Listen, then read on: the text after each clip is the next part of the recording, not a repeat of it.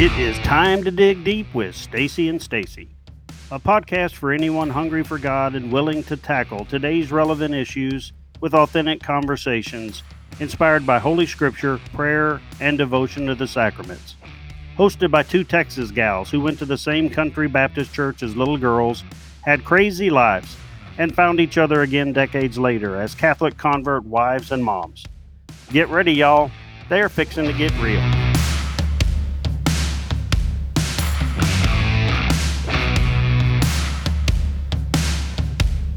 Hi, I'm Stacy Farquharson. And I'm Stacy Trasenkos. Thank you for joining us on Friday of the first week of Advent. This is December 2nd. This is the Stacy and Stacy podcast. You can subscribe and get notifications to listen to our episodes each morning at 8 a.m. Texas time, Central Time. We're on Apple Podcasts, Spotify, Google Podcasts, Amazon Music, and a whole bunch of other platforms that distribute podcasts. So wherever you get your podcasts, you can find Stacy and Stacy. And with our episodes each morning, what we've been doing, when we started this podcast last April, we only did one episode a week in season 1 for 12 weeks. We're now doing them 5 days a week, which we didn't think we could do, but we are. And loving it because every morning we get up and Stacy does her part with scripture and reviews whatever jumps out at her for the scripture that day, really demonstrating to us how to let God speak to you through the scripture. Let the Holy Spirit speak to you and listen to Christ. And then we've taken to just going through the catechism because of feedback from other people that we heard from at our retreats and from the podcast, that there's so many people who are like us getting on in the years, we're in our 50s and have never read through the whole catechism, just taking it, the church teaching a little bit at a time. So I don't know if we'll ever make it all the way to the end, but every day there is just some new rich treasure to discover. And the whole point of scripture and tradition is not just so you can scratch your beard. Not that we have beards, but the whole point is not so we can just scratch our beard in our itchy sweaters and be all smart and stuff. The point is to live our lives, to live a good life and navigate this life of faith and get our people to heaven. So that we really try to bring the realness to it. Anyway, thank you for being here with us today. Our lesson in the catechism coming up is section 150 through 152, paragraph, I don't know what those are called, numbers 150 to 152. It's on page 40 and 41 of the USCCB copy of the catechism, which we link to in the show notes. And we'll be talking about what it means to have belief in God alone. Belief in Jesus Christ, the Son of God, belief in the Holy Spirit, the Trinity. Before that, though, Stacy's going to start us off with prayer and scripture. I have my coffee. Thank you, Stacy, for all the wonderful things you're about to tell us. Ready to go. All right. Ready? Well, let's say our prayer. In the name of the Father, and the Son, and the Holy Spirit. Amen. Amen. Lord, let your scriptures be our chaste delight. Perfect us and reveal the pages to us. Your voice is our joy. Your joy is our strength. May the inner secrets of your words be laid open to us when we knock. In you are hidden all the treasures of wisdom and knowledge. Please, Lord, give us eyes to see you and ears to hear you. Mother Mary, pray for us. In the name of the Father, and the Son, and the Holy Spirit. Amen. Amen. And like we said, Stacy's got her coffee. If you want tea, grab your water, grab your coffee and your Bible and spend some time with the Lord today. So today we are the responsorial psalm, Psalm 27. Oh my goodness. You guys are going to love this one. It is beautiful. It's got some great scriptures in here. Some of my favorite scriptures in all the Bible are in this psalm. So I'm going to read it to you, and then we're going to talk about just a few of the scriptures. The Lord is my light and my salvation. Whom shall I fear? The Lord is the stronghold of my life. Of whom shall I be afraid? When evildoers assail me to devour my flesh, and my adversaries and foes, they shall stumble and fall. Though an army encamp against me, my heart shall not fear. Though war rise up against me, yet I will be confident. One thing I ask of the Lord, that will I seek after, to live in the house of the Lord all the days of my life, to behold the beauty of the Lord and to inquire in his temple. For he shall hide me in his shelter in the day of trouble. He will conceal me under the cover of his tent. He will set me high on a rock. Now my head is lifted up above my enemies all around me, and I will offer in his tent sacrifices and shouts of joy. I will sing and make melody to the Lord. Hear, O Lord, when I cry aloud. Be gracious to me and answer me. Come, my heart says, seek his face. Your face, Lord, do I seek. Do not hide your face from me. Do not turn your servant away in anger, you who have been my help. Do not cast me off. Do not forsake me, O God of my salvation. If my mother and father forsake me, the Lord will take me up. Teach me your way, O Lord, and lead me on a level path because of my enemies. Do not give me up to the will of my adversaries, for false witnesses have risen against me, and they are breathing out violence. I believe that I shall see the goodness of the Lord in the land of the living. Wait for the Lord, be strong, and let your heart take courage. Wait for the Lord. Okay. So much goodness in these 14 verses. So be sure and read them for yourself again and pray before you read them and ask the Lord to speak to you. So in verse 1, the Lord is my light and my salvation. Whom shall I fear? The Lord is the stronghold of my life. Of whom shall I be afraid? If God is for me, what can man do to me? When we are afraid, instead of worrying about what we can do, we can thank God for what he is able to do. God is our salvation, which is our deliverance. He is our deliverer. God is able when we are not, and God can when we can't. Okay, verse 3. Though an army encamp against me, my heart shall not fear. Though war rise up against me, I will be confident. David chooses not to fear. He says, I will be confident and not fear. He turns to God when he's faced with challenges. I love David. He's one of my favorite people in the Bible.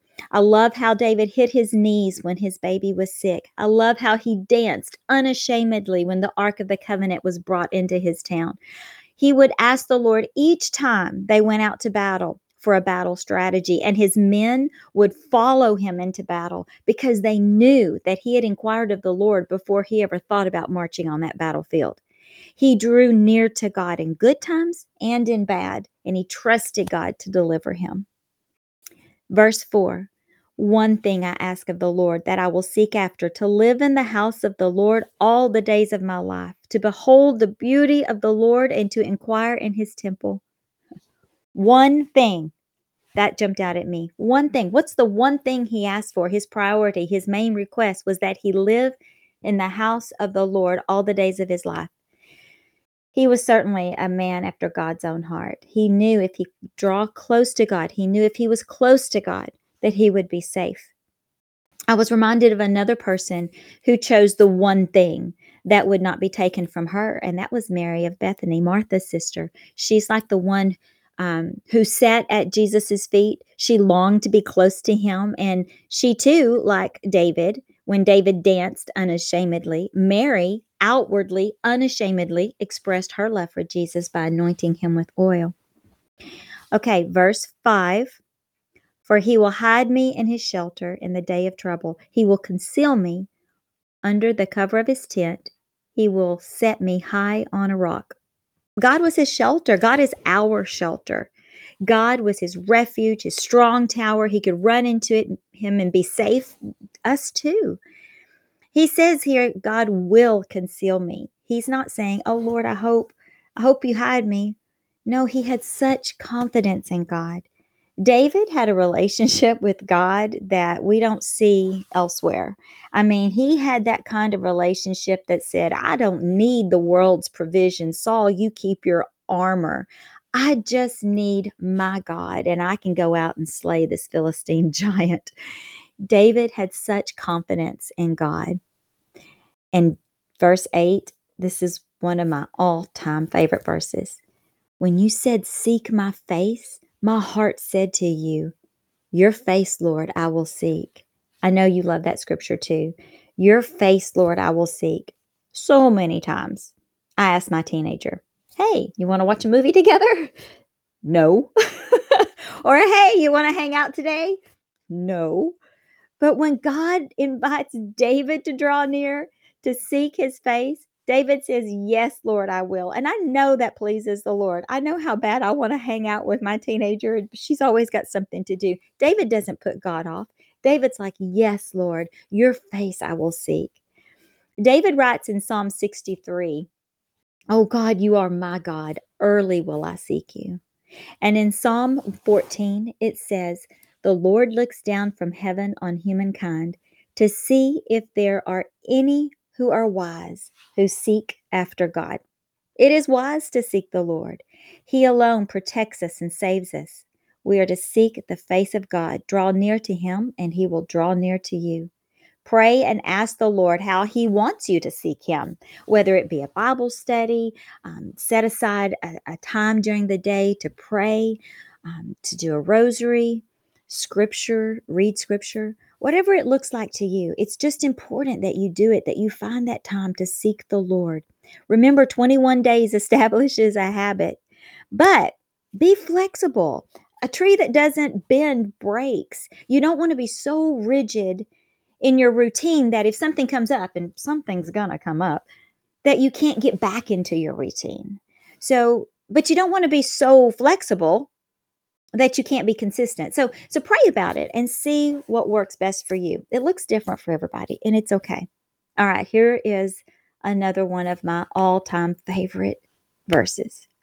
I would have lost heart unless I had believed that I would see the goodness of the Lord in the land of the living. Oh, this one is special to me. I would have lost heart. I would have given up. I'd have thrown in the towel. I'd have called it quits had I not believed that I would see the goodness of the Lord in the land of my living. There's another scripture that says, God's mercies new every morning. And there were so many times I would just be at just a very low point, and I would just think, if I can make it to the morning, God's mercies new every morning. I mean, I've hit some pretty hard walls and wallered in some muck and mire, and just, in those moments when you're so beat down and your head is so low, all you can see are your stuck feet. You just don't see a way out.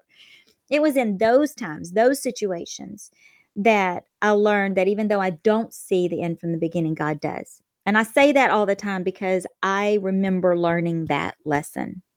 He holds my tomorrow. He knows the next step that I need to take to get me closer to freedom. And if I let him direct my steps, he knows where to lead me. No matter how big a mess I get myself into, and I'm pretty good at doing that, and I'm not saying I don't worry or I don't fret. I mean, I do, but time and time again, when I didn't think there was any way possible, when I didn't see a way out, he made a way. He brought me through. And even if things didn't turn out, and sometimes they didn't turn out exactly like I wanted them to, I was still able to see his goodness in the land of the living. Okay, the last verse. Wait for the Lord. Be strong and let your heart take courage. Wait for the Lord. This verse says to be strong and let your heart take courage. It's hard to be strong when you're shaken from head to toe. I remember a time I was standing next to my daughter's hospital bed, trying to be as calm as possible, trying to do a good job. And I was from the waist up, but all of a sudden she said, Mom, you're shaking my bed. And I realized that from the waist down, my hips and my knees were shaking. I was trying to be calm and act like, I wasn't worried. But this is when we found out that she had a blood disorder where her blood wouldn't clot. And she actually had 3 surgeries in 12 hours to stop the bleeding. And they, it was scary. They were trying to find blood, but she had an antibodies that was making the match very difficult. And we were actually in the Fort Worth area, and they had finally found some in North Dallas and was able to bring it over. But just before they were taking her to ICU to put her on oxygen, the blood arrived, and they were able to give it to her. But be strong and let your heart take courage and wait for the Lord. I felt like I was walking that out that day. I had to keep trusting God. Every time they told me, we can't find the blood, we can't find any blood, there's just not a match, I just kept praying. And I actually remember sending out a text to my friends asking for prayer. I remember saying, there's life in the blood and we need it right now. And all of a sudden, my phone just started dinging where people were sharing that message and people were praying. And that's when they came in and said, we found it. So God did answer our prayer. And sometimes when we can't see the answer, we can't see what God is doing, it reminds me of the story in Daniel, when Daniel fasted and prayed for 21 days, 3 weeks. And the angel of the Lord came to him and said, Daniel, from the moment you started praying, I was on my way, but I got hung up fighting the war, fighting this battle in the heavenlies, fighting behind the scenes, doing what you can't see. I'm always encouraged to know that from the moment he started praying, even though it took 3 weeks, the answer was on its way. And I know it's hard to be brave when everything inside you is panicking. I know that. But hang in there and take courage, because we don't know what it takes to get the answer to us. We don't know what God is doing in order to bring that answer to us. But God is with you. The Lord is your God. He is with you wherever you go. He will not leave you. He will not abandon you. Just wait on the Lord. Don't give up, because God's not going to give up on you. But I'm impatient. I know. But I want it now, Lord. I want it now. I know. I really like. I'm still kind of going through the phase of grief. I guess I've taken to calling it mad faith. I honestly am mad at God, but I still say that with love in my heart. I'm not doubting God. I'm not going to disbelieve. I'm not going to stomp off and leave the Catholic Church or become an atheist or anything like that. But in my relationship with learning to trust God and let go, I mean, I do not, and I think I may never understand why my grandson Amias had to die. There were so many people praying for him. Yeah. And it's really been one lesson for me in trying to be more like Mary and trying to be at that peaceful place in the land of the living. Yeah. Because if I believe my faith, if I really believe the things the church teaches me, even when a baby dies, that doesn't mean that it's the end. There is no death. It's death of leaving this life and entering the next life. And we did our duty here. We had him baptized. We loved him. We gave him all the medical care that we could get. And I can't just despair, because I mean, I think for me to fall into despair right now would mean that I didn't really believe in heaven. And really believe in God's plan. So although I'm mad, I still have faith. And I don't know if I'll ever understand why that happened, but it did. And there's a reason for it. And it's just a big lesson of how so many things go in our life. I still feel the love of God. I still feel love for my daughter, of course. And we'll see where this goes. But I this is kind of how I pray now. God, I'm not even going to have a prayer and ask you for anything, because you're going to do what you want to do anyway. I just pray for the grace to do your will. Like, just don't let me get in the way. Give me the grace to endure whatever you send my way. And in my mad faith right now, I'm not even asking God for things. And I'm not saying that we shouldn't. I'm saying that's where I am right now. Yeah. I have this feeling like, I love if I say, God, I want you to do this, it may not happen. So I'm not even going to ask for it. Right. I love how brutally honest you are. And I mean, we've talked about before how you and I, Stacy, have talked about how as Protestants, death, it seems more final than as a Catholic. It seems more, like you said, that transition. And we pray because we can pray to saints. We can pray to our Mother Mary. We have our guardian angels. It's more alive to us. Yeah. And I've heard you pray, for Saint Amias, to pray for you and for your daughter. And I just think that it is different now as a Catholic than it was as a Protestant. It is the land of the living, and we do we're encouraged not to just dismiss people who die as well. They've gone on to heaven. They're angels now. They're not angels. They're never. We don't ever become angels. We technicality, but Yeah. but we're encouraged to do the hard work of continuing to love these people who die. We pray for the people in purgatory. We pray, ask the saints who we know are in heaven to help us. Like, we continue to have a relationship. Yes. And Yes. it would be so easy just to write those people off as dead and gone, but they're not dead and gone. We just can't touch them in this world anymore. As Right. much as I would love to be holding my grandson, we're not doing that, but he still lives. Yeah. So it is a hard thing to get your head around. And I think it fits to move on into the catechism. It fits with what we're covering in the next lesson today. So we're on page 40 and 41. The link is in the show notes. Paragraph numbers 150 through 152. And in this part, so the catechism here is telling us what it means to believe. We talked about Abraham. We talked about the Virgin Mary as the purest realization of faith. The next part of the catechism, the characteristics of, I know whom I have believed. I know whom I have believed. Mm.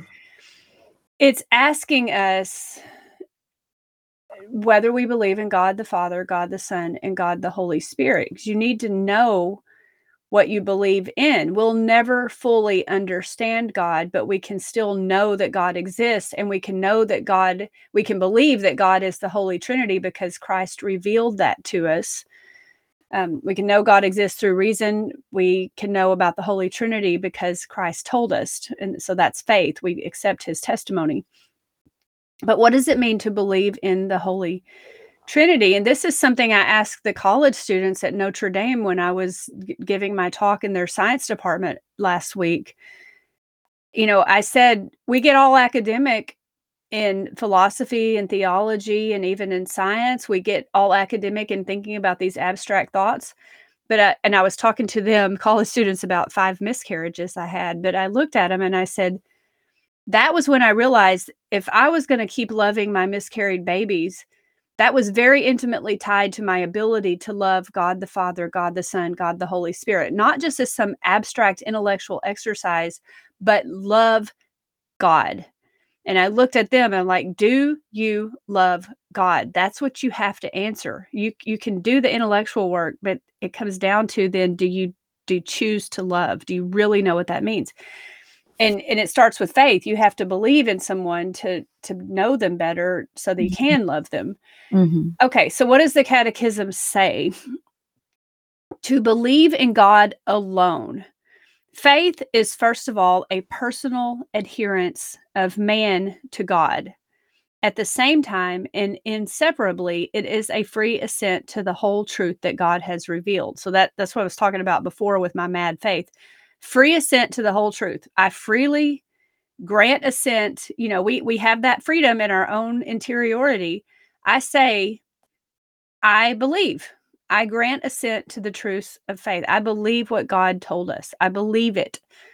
Belief and knowledge are 2 different ways of acquiring something mentally. So knowledge is not belief. This is something I find people don't really understand. Knowledge is what I do in science. I can go measure out the ingredients to make spaghetti sauce, and I can see and taste and touch and smell the results. I know what my spaghetti sauce tastes like because I made it and I can taste it. If I see a car accident and the insurance adjuster asks me, what do you know happened? I have my story, my testimony, because I saw it with my own eyes. I was there. The insurance adjuster is accepting my testimony. He's placing a belief in me because he's got to decide whether I'm credible witness or not. And that's what faith is. So faith is the substance of things unseen. Faith is when we believe something on the testimony of someone else.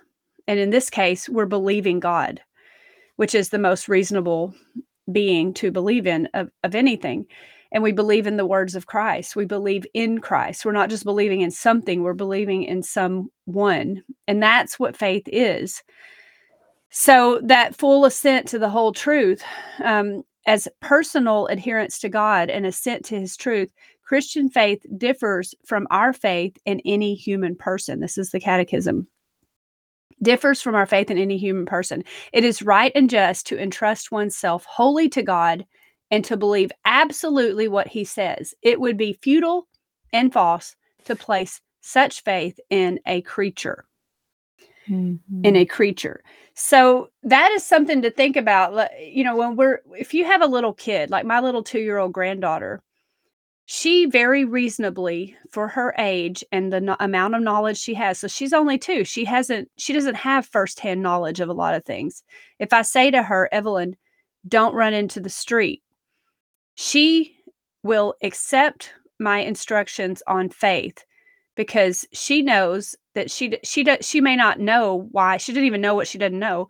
She doesn't even know why she shouldn't run in the street. But if Meemaw tells her don't run in the street, she trusts me because we have a relationship and I tell her good things. I have her best interest at heart and she'll listen to me. And we would say that's perfectly reasonable for a 2-year-old to grant assent of faith to Meemaw, because Meemaw's going to tell you good things. And until she gets old enough to understand why you don't run in front of cars, that it's dangerous, it'll hurt you, she'll believe me until then. But if you move that analogy up to us, grown and as smart as we may be, the smartest person who ever lived, the gap between a 2-year-old and a Meemaw is nothing compared to the gap between the smartest human person and God. So if it's reasonable for a 2-year-old to listen to her grandmother, how much more reasonable is it even for the smartest among us to grant intellectual assent of faith to God, the creator and redeemer of everything? So it's reasonable. Faith is reasonable. It would be futile to place that kind of faith in another person, though. We can decide who to believe and not to believe, but absolutely we should believe God. And when the church talks about the certainty of faith, me as a scientist, I'm like, if I want to be sure about something, I need firsthand knowledge of it. I need to see it with my own eyes. No, actually, the church says that you can not know something today and you can go out and learn it tomorrow. Knowledge is fluid. You can't say, I believe in God today, but I might not believe in him tomorrow, because then you don't really believe at all. Mm-hmm. It is not fluid. You either do or you don't. You either say yes, fiat, like Mary, or you don't. And that's what I was talking to the college kids about. You do or you don't.